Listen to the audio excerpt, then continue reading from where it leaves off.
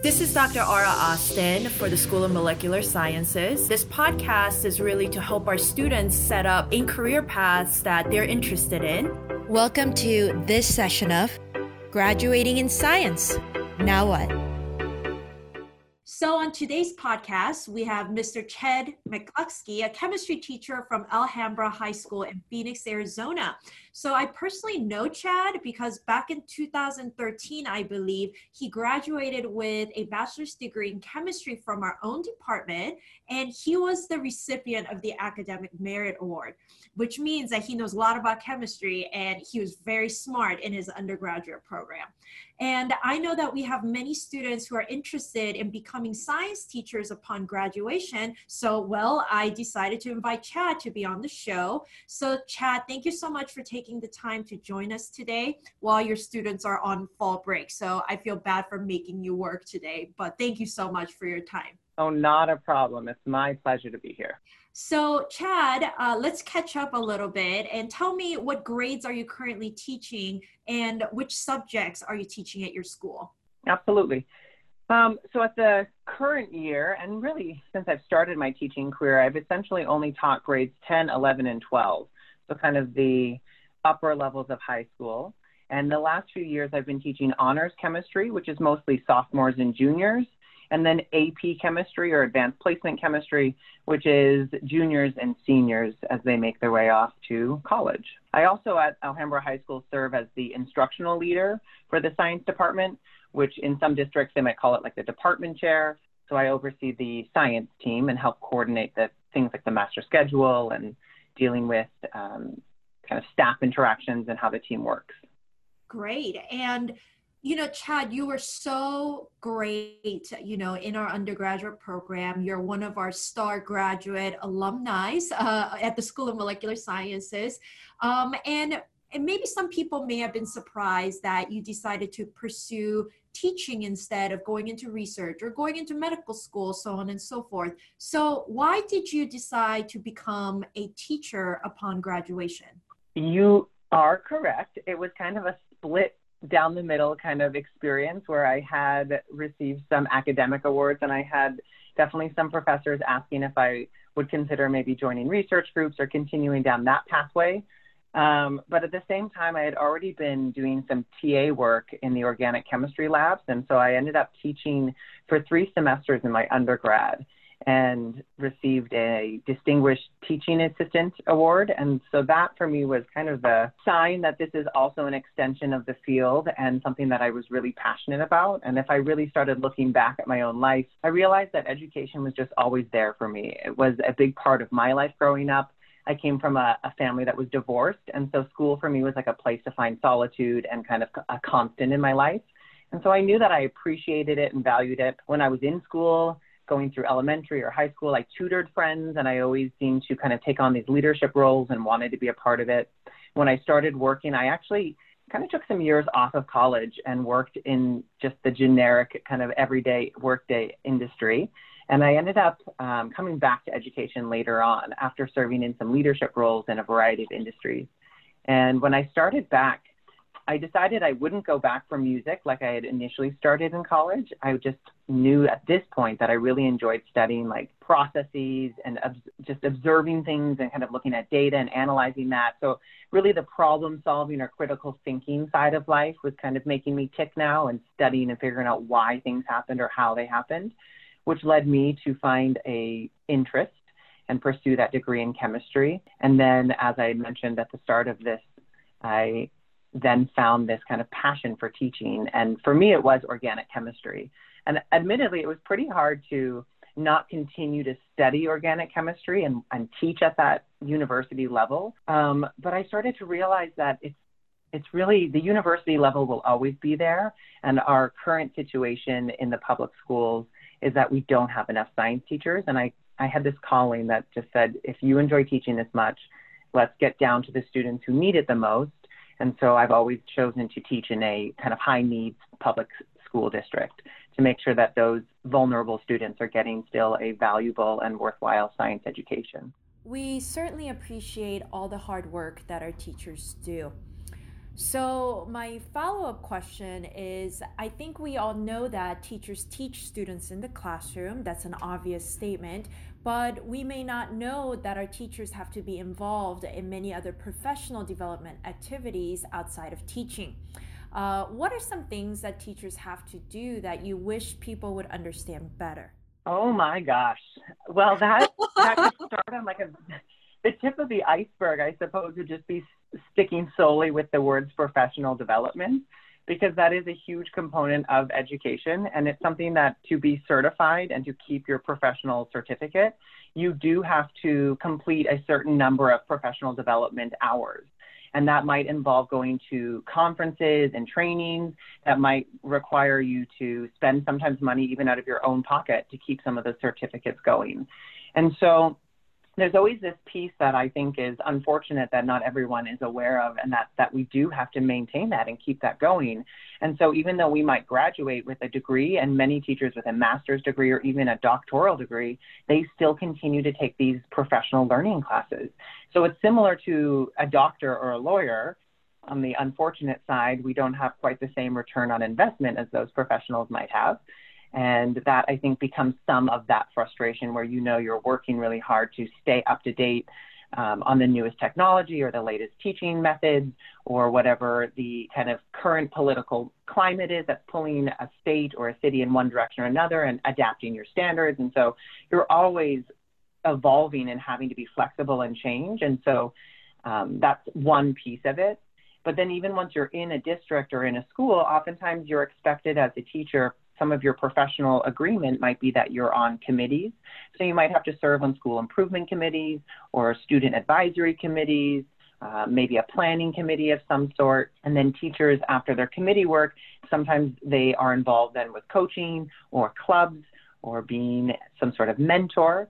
And then for me, I think the last piece that is really the one that not everyone thinks about, it's kind of like, I think of education, I hate to scare some of our current graduates away from it because it's really the most fulfilling portion of the job, but it's kind of the triage portion. So the taking care of all of the students in front of you. There's days that you serve as a counselor to them. There's days you serve as a mentor, as almost a substitute parent. There's days that you serve as their moral high ground so that you can teach them about the reasons why we can't have plagiarism or why you can't copy someone's homework and the importance of that. You have to serve as essentially this kind of catch-all system to help society create citizens that can go out and make, rational and moral choices and hopefully improve the world around them. So there's the content that you get to teach, but there's also these soft skills like empathy and leadership and kind of compassion that we have to impart on these students as well. And I think too often that's overlooked. And unless you're in a teacher program, you really never get to hear some of those pieces. And even in teacher preparation programs, so often those kind of culture and communication skills are not the focus so much as how do you write a good assessment or how do you plan for your curriculum and how do you plan for your instruction and what kind of behavior management systems might you have. So I think now we're starting to see a shift in some of that in some of the preparation programs, but it's those soft skills that I think too often are overlooked or not really spoken about. Yeah, I understand. I think we briefly touched on this already, but what would you say is the best thing about being a teacher? For me, it is the students. It's connecting with them. I chose, like I said earlier, high school because I think this is a really cool time to see them start to try on almost different personalities and identities. They're starting to really find who they are. They've grown through middle school. They probably had some friendships go awry. They've had some successes in school, successes in life, and failures in both. And so they're starting to really find themselves. And I think that's a really unique time to get them to start discussing what they value and what they want. And so I have always really appreciated the connections I get to build with my students. And in doing so, getting to then see what comes next for them. So I have even a student right now who's a junior in the School of Molecular Sciences, but has decided to come back and pursue a chemistry education degree. And so it's been really interesting to see little kind of wins like that, to see students realize that this is an important part of our society. And then it's also just exciting to see these students make those aha moments and those connections and realize there's something else out there. even if it's not in chemistry. Honestly, some of the best moments in my class are when we're talking about, I don't know, the environment or what's going on somewhere else in the world, and students just getting robust conversations happening with each other and kind of leading to some sort of discourse and change and thought, critical thinking for those students. I'm sure your students appreciate your dedication in and out of the classroom, and they may not know this yet, but I'm sure they'll remember you when they reflect back on their time in high school. So people are aware that they should support our teachers more, but they may not know how to help properly. I guess my last question of the day is, in what ways can the public help to better support our teachers? I would personally encourage individuals to remain vigilant in seeking out information as to what's going on in education, whether it be in their own small city, in their state, on the federal level, because there are many outside organizations that are influencing the public with their research and their values.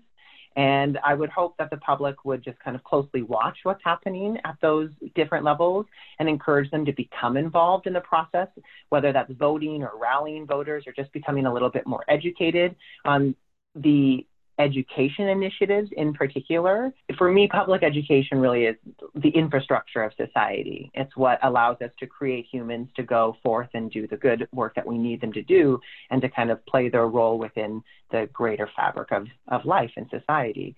So if we provide people with the necessary skills to navigate their own lives ahead, then I think we're probably doing the right job.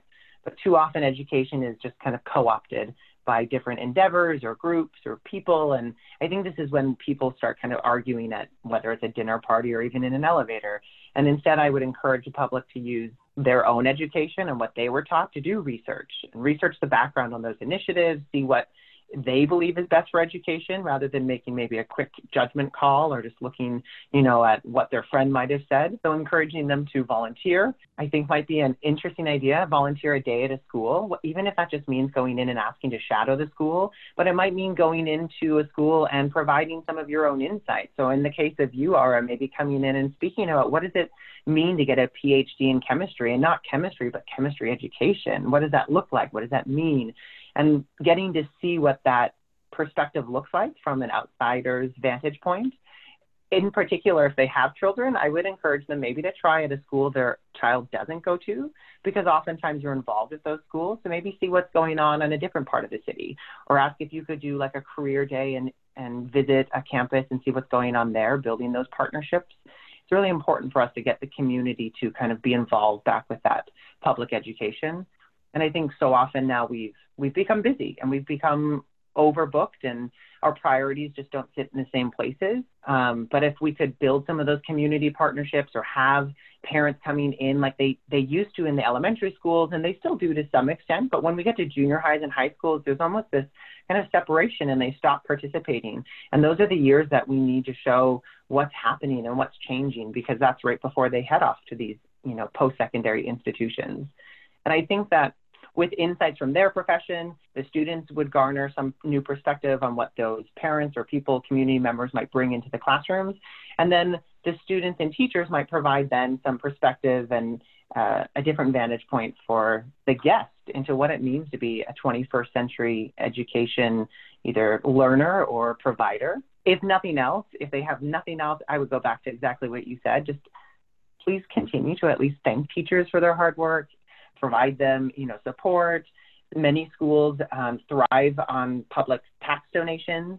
So maybe keep schools in mind when you have some tax dollars that you are able to donate or some items that you could donate. Maybe look at the schools around you in your neighborhood and just speak up for education if you see some sort of disparity going on.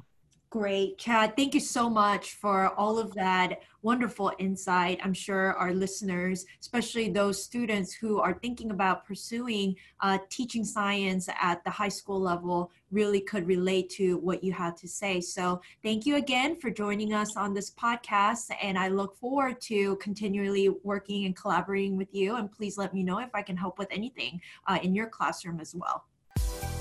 More information on this episode of Graduating in Science, Now What, can be found on School of Molecular Sciences website, sms.asu.edu.